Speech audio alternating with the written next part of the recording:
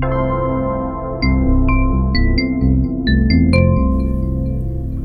the University of Groningen, this is Mindwise podcast, hosted and brought to you by psychology students. Welcome, I'm Josh. And I'm Anja. And we are joined today by Miriam Lommen. She is one of our faculty's newest researchers who recently arrived from Oxford. Her research interests are broad and relate to post-traumatic stress disorder and anxiety disorders. Okay, so welcome Miriam. Would you tell us who you are? Would you introduce yourself? Sure. So I'm Miriam Lommen.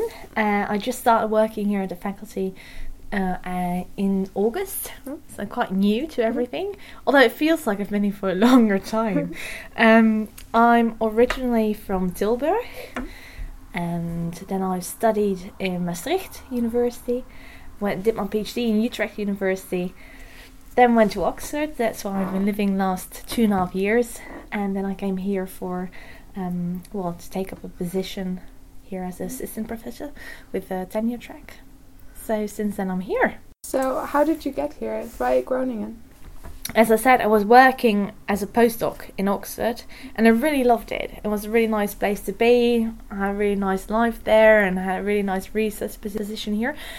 But it's always temporary, and I knew there would be coming an end to it, and I could stay another year, but at the same time I knew my position would be very, it wasn't really clear whether I could stay longer, and the competition there is really, really high. I can imagine that, yeah. Yeah, exactly, and the opportunity to stay there is just really low, and it's really hard to find a permanent job there, and I think...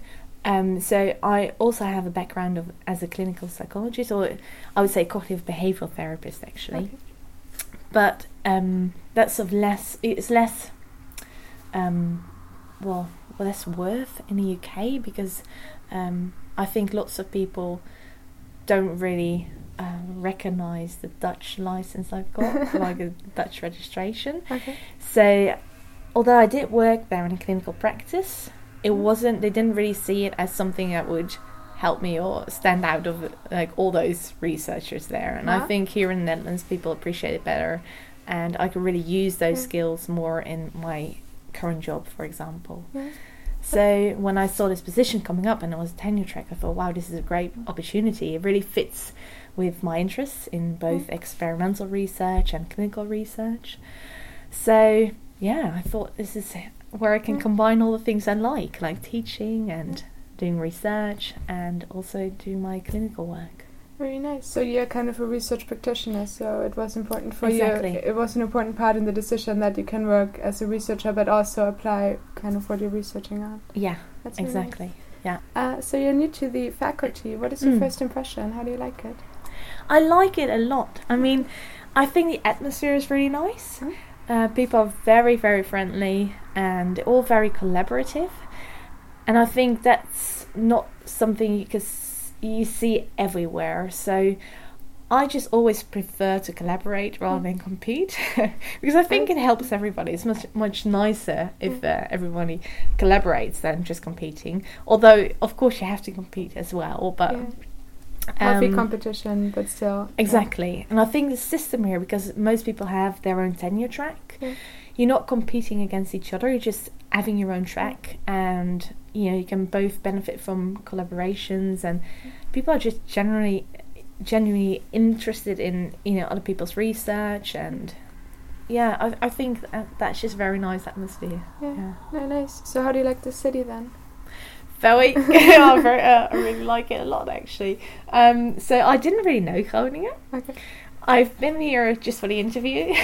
Really? But you're from the Netherlands. That's quite weird, isn't it? Well, I've been here probably 3 times in my life. Okay, wow. So I'm more from the south. And I remember that my current husband and I went here probably 7 or 8 years ago on a weekend. And it was rainy. I just remember it was really rainy. And everything was closed on Sunday. So we went bar hopping, and I just know I got quite drunk. So it was a good day after all. So it was really good. We played air hockey and played Laser Quest with just 2 of us.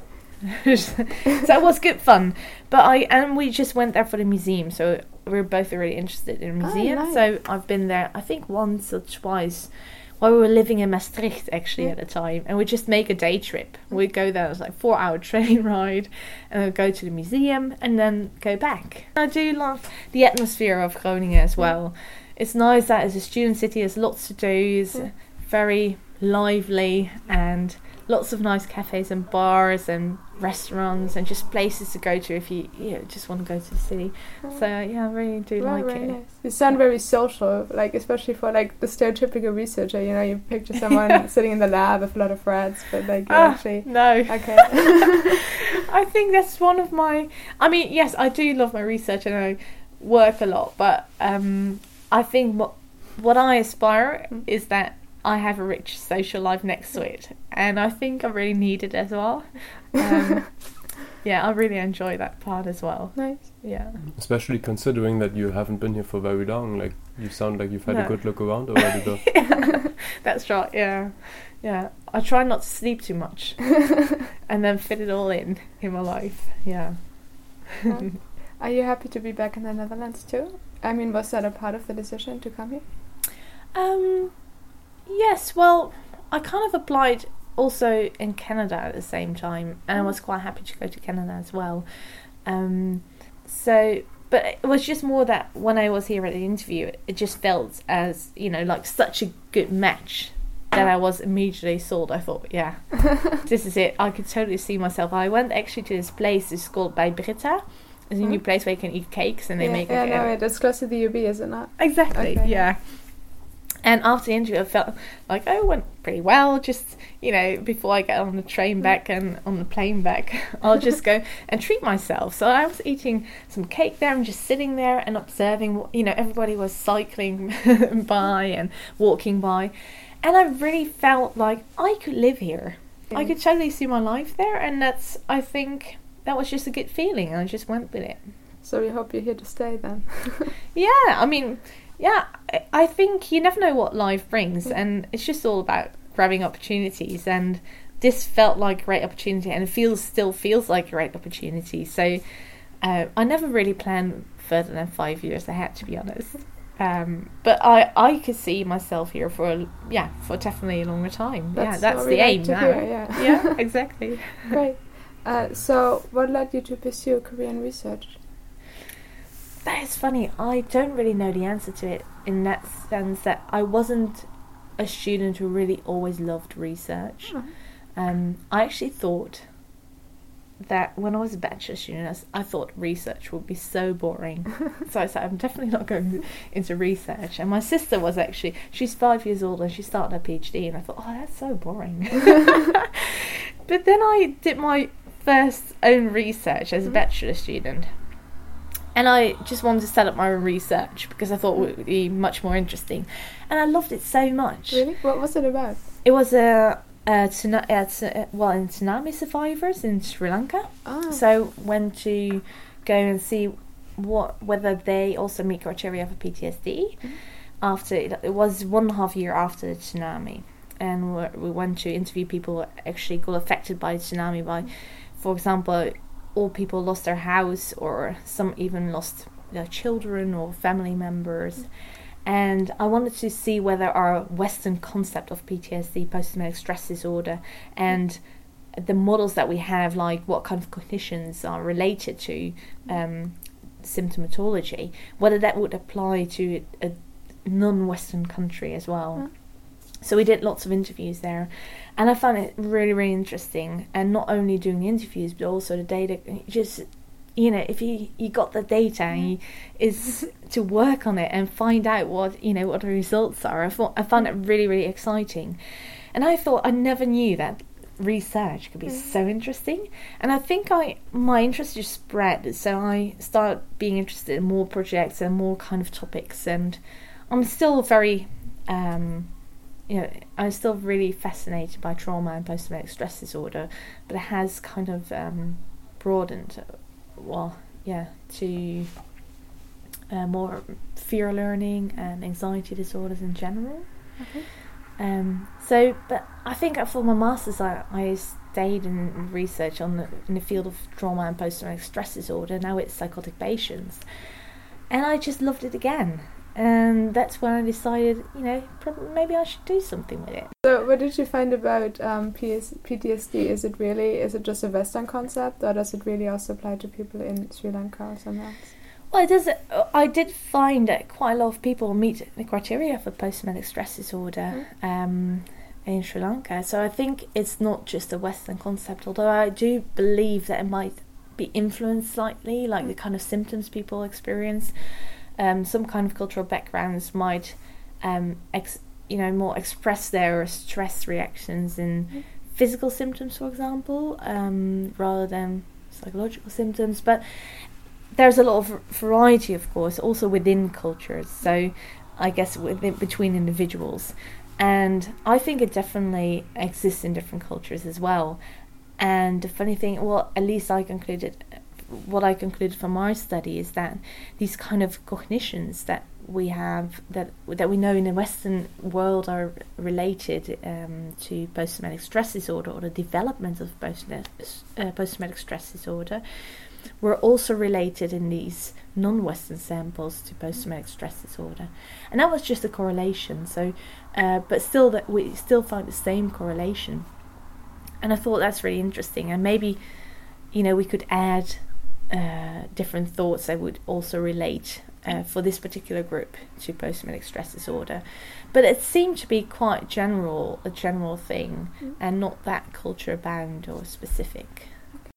Speaking about idols, does anybody come to mind? That is so funny. It sounds really weird, but no.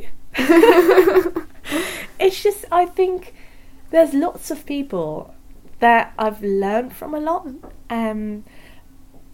So I think there's lots of bits and pieces I take from everybody, but I don't feel there's one person that has it all, or it's just like, exactly. I think like, oh, this is perfect, I want to, follow that, or really I admire in that sense, like as a whole. I admire a lot of people, but usually for different kinds of reasons, and but not really not altogether in one person, I guess.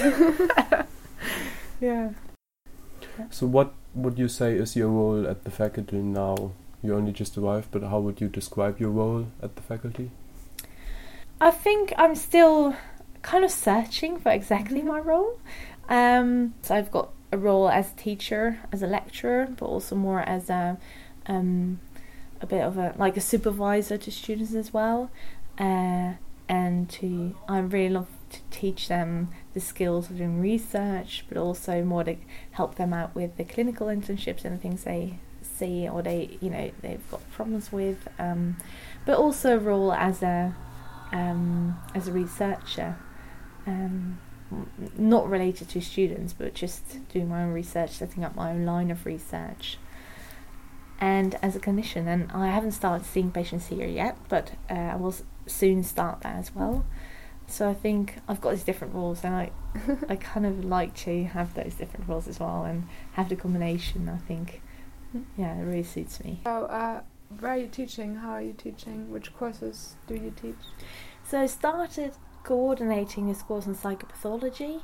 So it's more about the DSM, so what kind of disorders exist, what kind of psychological disorders exist, and what are the criteria to meet those to get those, or how you say that, to get diagnosis for these disorders, but also to get a feeling for it. So how does it look like? What does it mean if you have that, something like that. So that's what I'm coordinating. Now I will be coordinating next year Introduction to Cognitive Behavioral Therapies. So that's more the follow-up on this one. And I've been teaching the clinical skills training, the Dutch one. So that has been quite intense. It's like 6 hours a week, but really good fun. I'm taking over some of the coordination of the internships as well. Nice. So I'm supervising, but also doing the coordination a little bit, helping Ellen out actually. Nice. Yeah. So most of our listeners will maybe see you as a lecturer. That's nice. Yeah, I guess so. Yeah, yeah. So how does normal work day look like for you? Well, recently it has been quite hectic. So my diary was completely filled from 9 till 5 with appointments. No. But now, so some of the courses have finished now, so I've got a few hours where I can just work on an article or something like that. But recently I've been teaching a lot. That means, and I wanted to go to the lectures for my own course that I'm coordinating as well.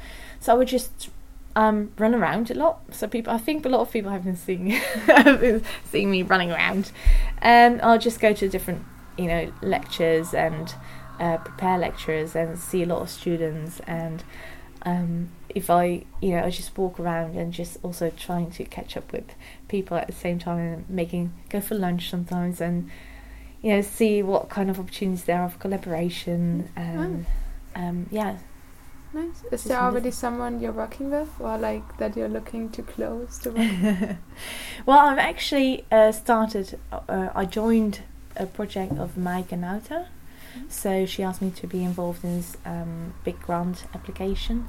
So we've been we've been Skyping while I was still in Oxford, and I've got some collaborations with other people, and also thinking of brainstorming with some of them. I'm still in the brainstorming phase, and others I already have some projects with.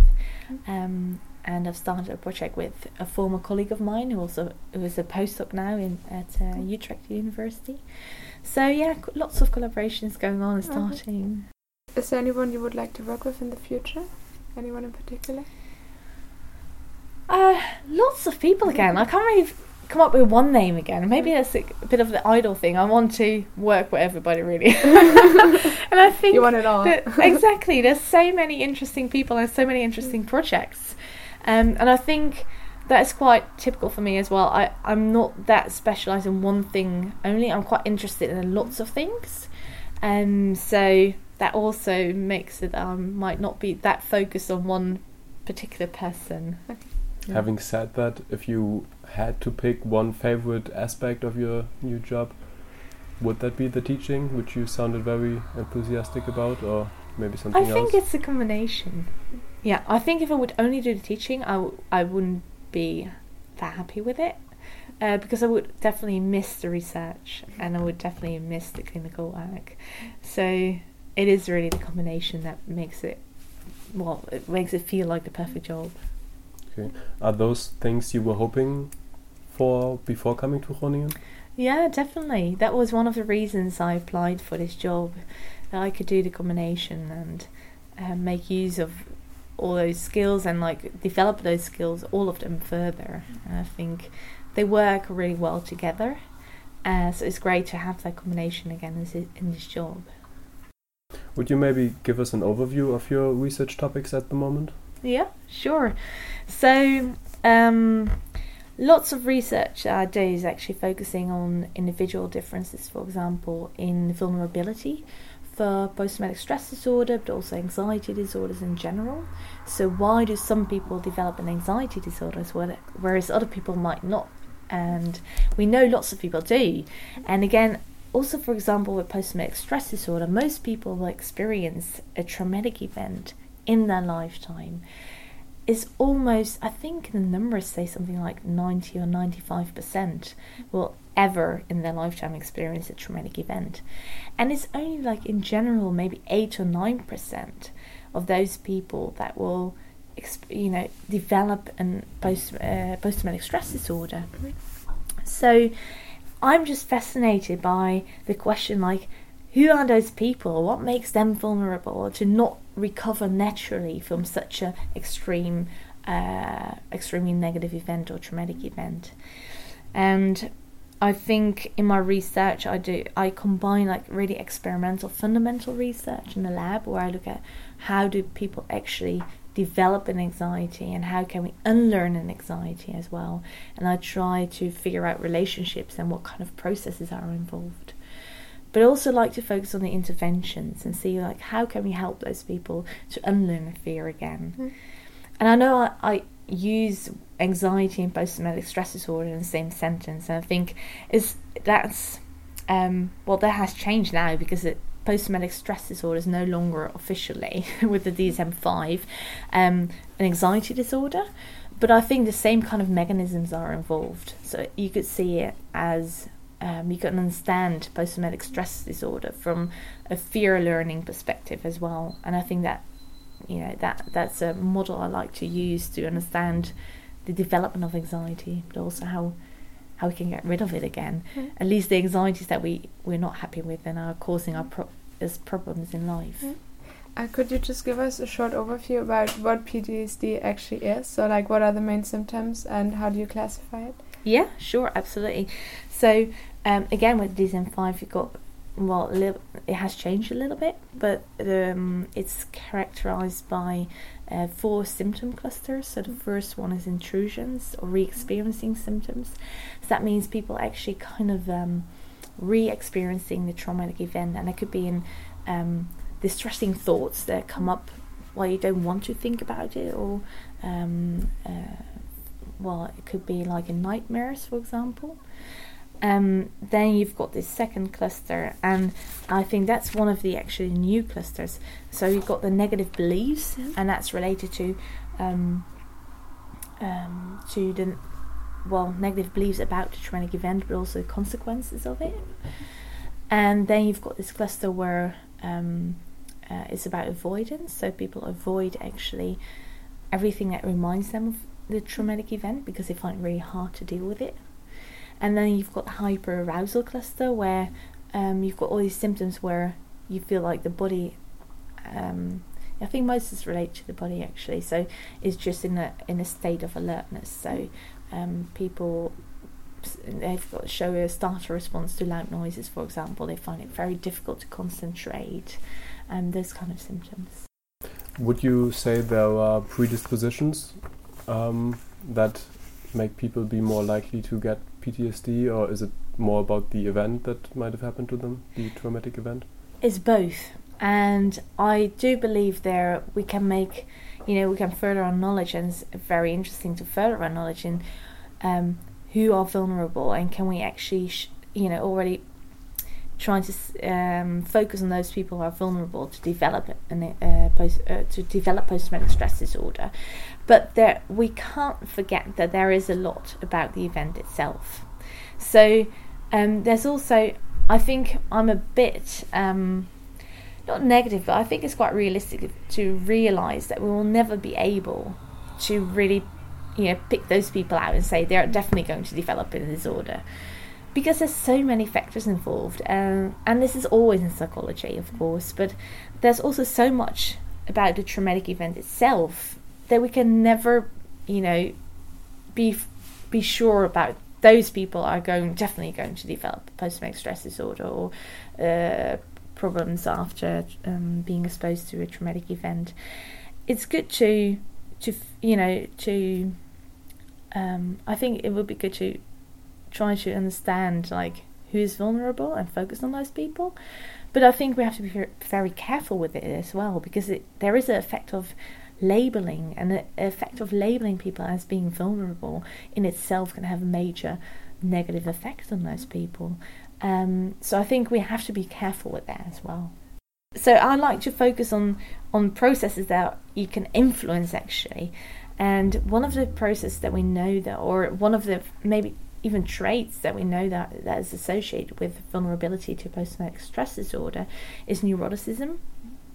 And that's quite a vague thing. I mean, just being, most people who score high in neuroticism are actually just experiencing already a bit more stress during normal life, and they have more negative feelings in general. So it might not be that they're more reactive towards an event, but they just start off higher on the if you look at the symptom level.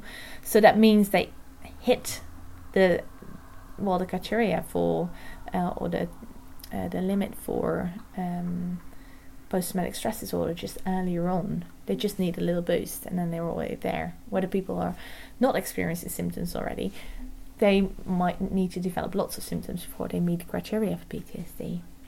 So it is a vulnerability factor in that sense, but that's one of those. I think neuroticism. But in one of my studies in soldiers, I showed that people are in general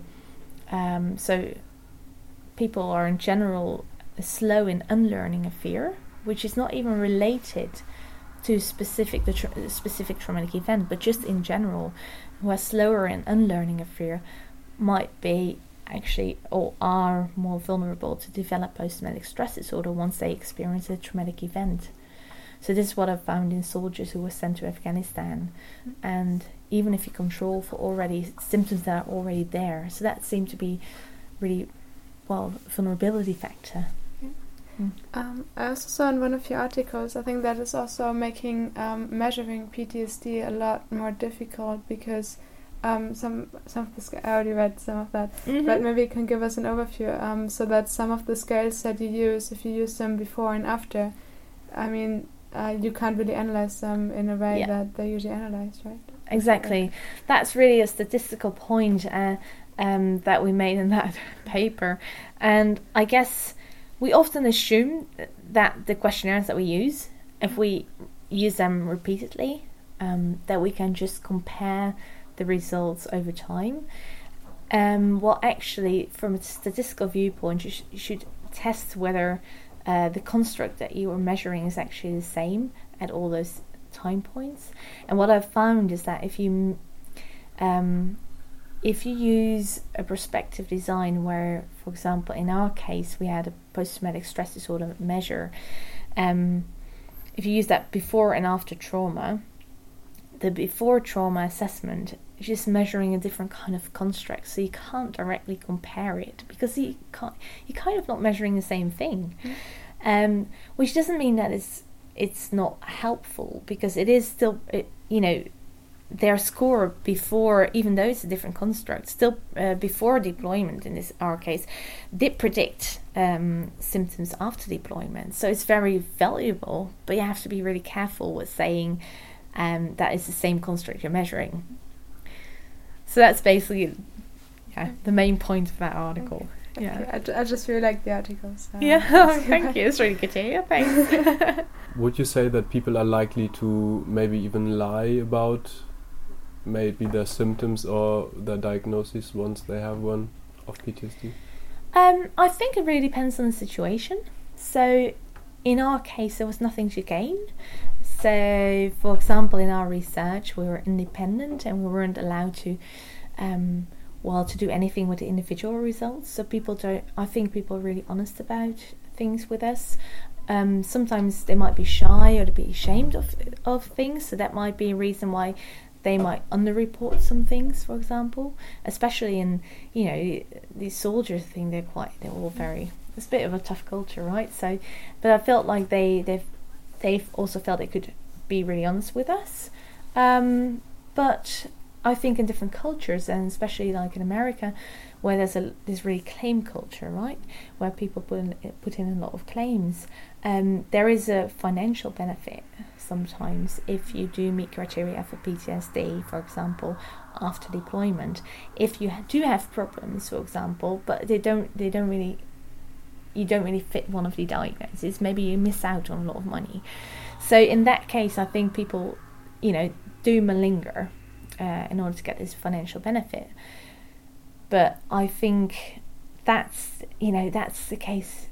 It's always the case. People can malinger. Of course, it's quite easy to do. I'm sure you can train somebody to say like what kind of symptoms they experience. They could look it up on the internet and come up with those stories or those symptoms in an interview, and you wouldn't know when somebody is lying or not. If they are well prepared, they can come up with examples, and you would just meet criteria for PTSD or any other kind of disorder.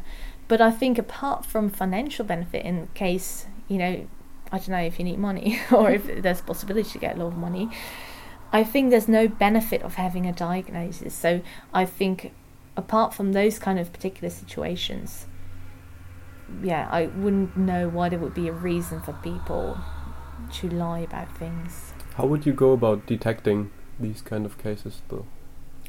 I think it's really hard. I think there's lots of statements and lots of people have said that they can actually know when people are lying, and I think we know that lots of those techniques that have been used just don't work, and it's still easy to malinger, or if people really want to lie, they lie, and if they're good enough at it, I don't think it's easy to know when somebody's lying or not.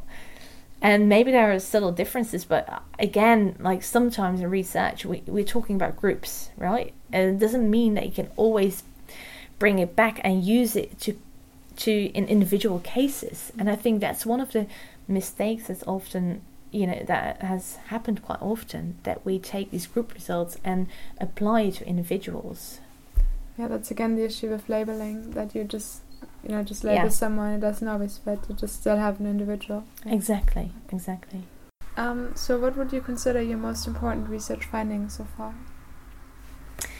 I think it's one of extinction learning, which I say like the unlearning how individual differences in unlearning of fear are predictive of a developing post-traumatic stress disorder. So that is a vulnerability factor to post-traumatic stress disorder. You mentioned the competitive environment in Oxford, and that it's different across countries or also universities. Yes. How would you describe like research today in general? Like, has it changed over the years? I haven't been in research that long, but what I hear from other people as well is that it has changed. Especially there's more pressure to get grants in, and at the same time the competition is much, much higher. So I think it's a bit of a shame that lots of people, once you get higher up, you spend more and more time on writing grants, while the success rate is actually lower. So I think that has changed, and I think I could see it a little bit as well. Like, I was a student, and I did pretty well, but I guess these days you have to show that you're already really good at a really early stage.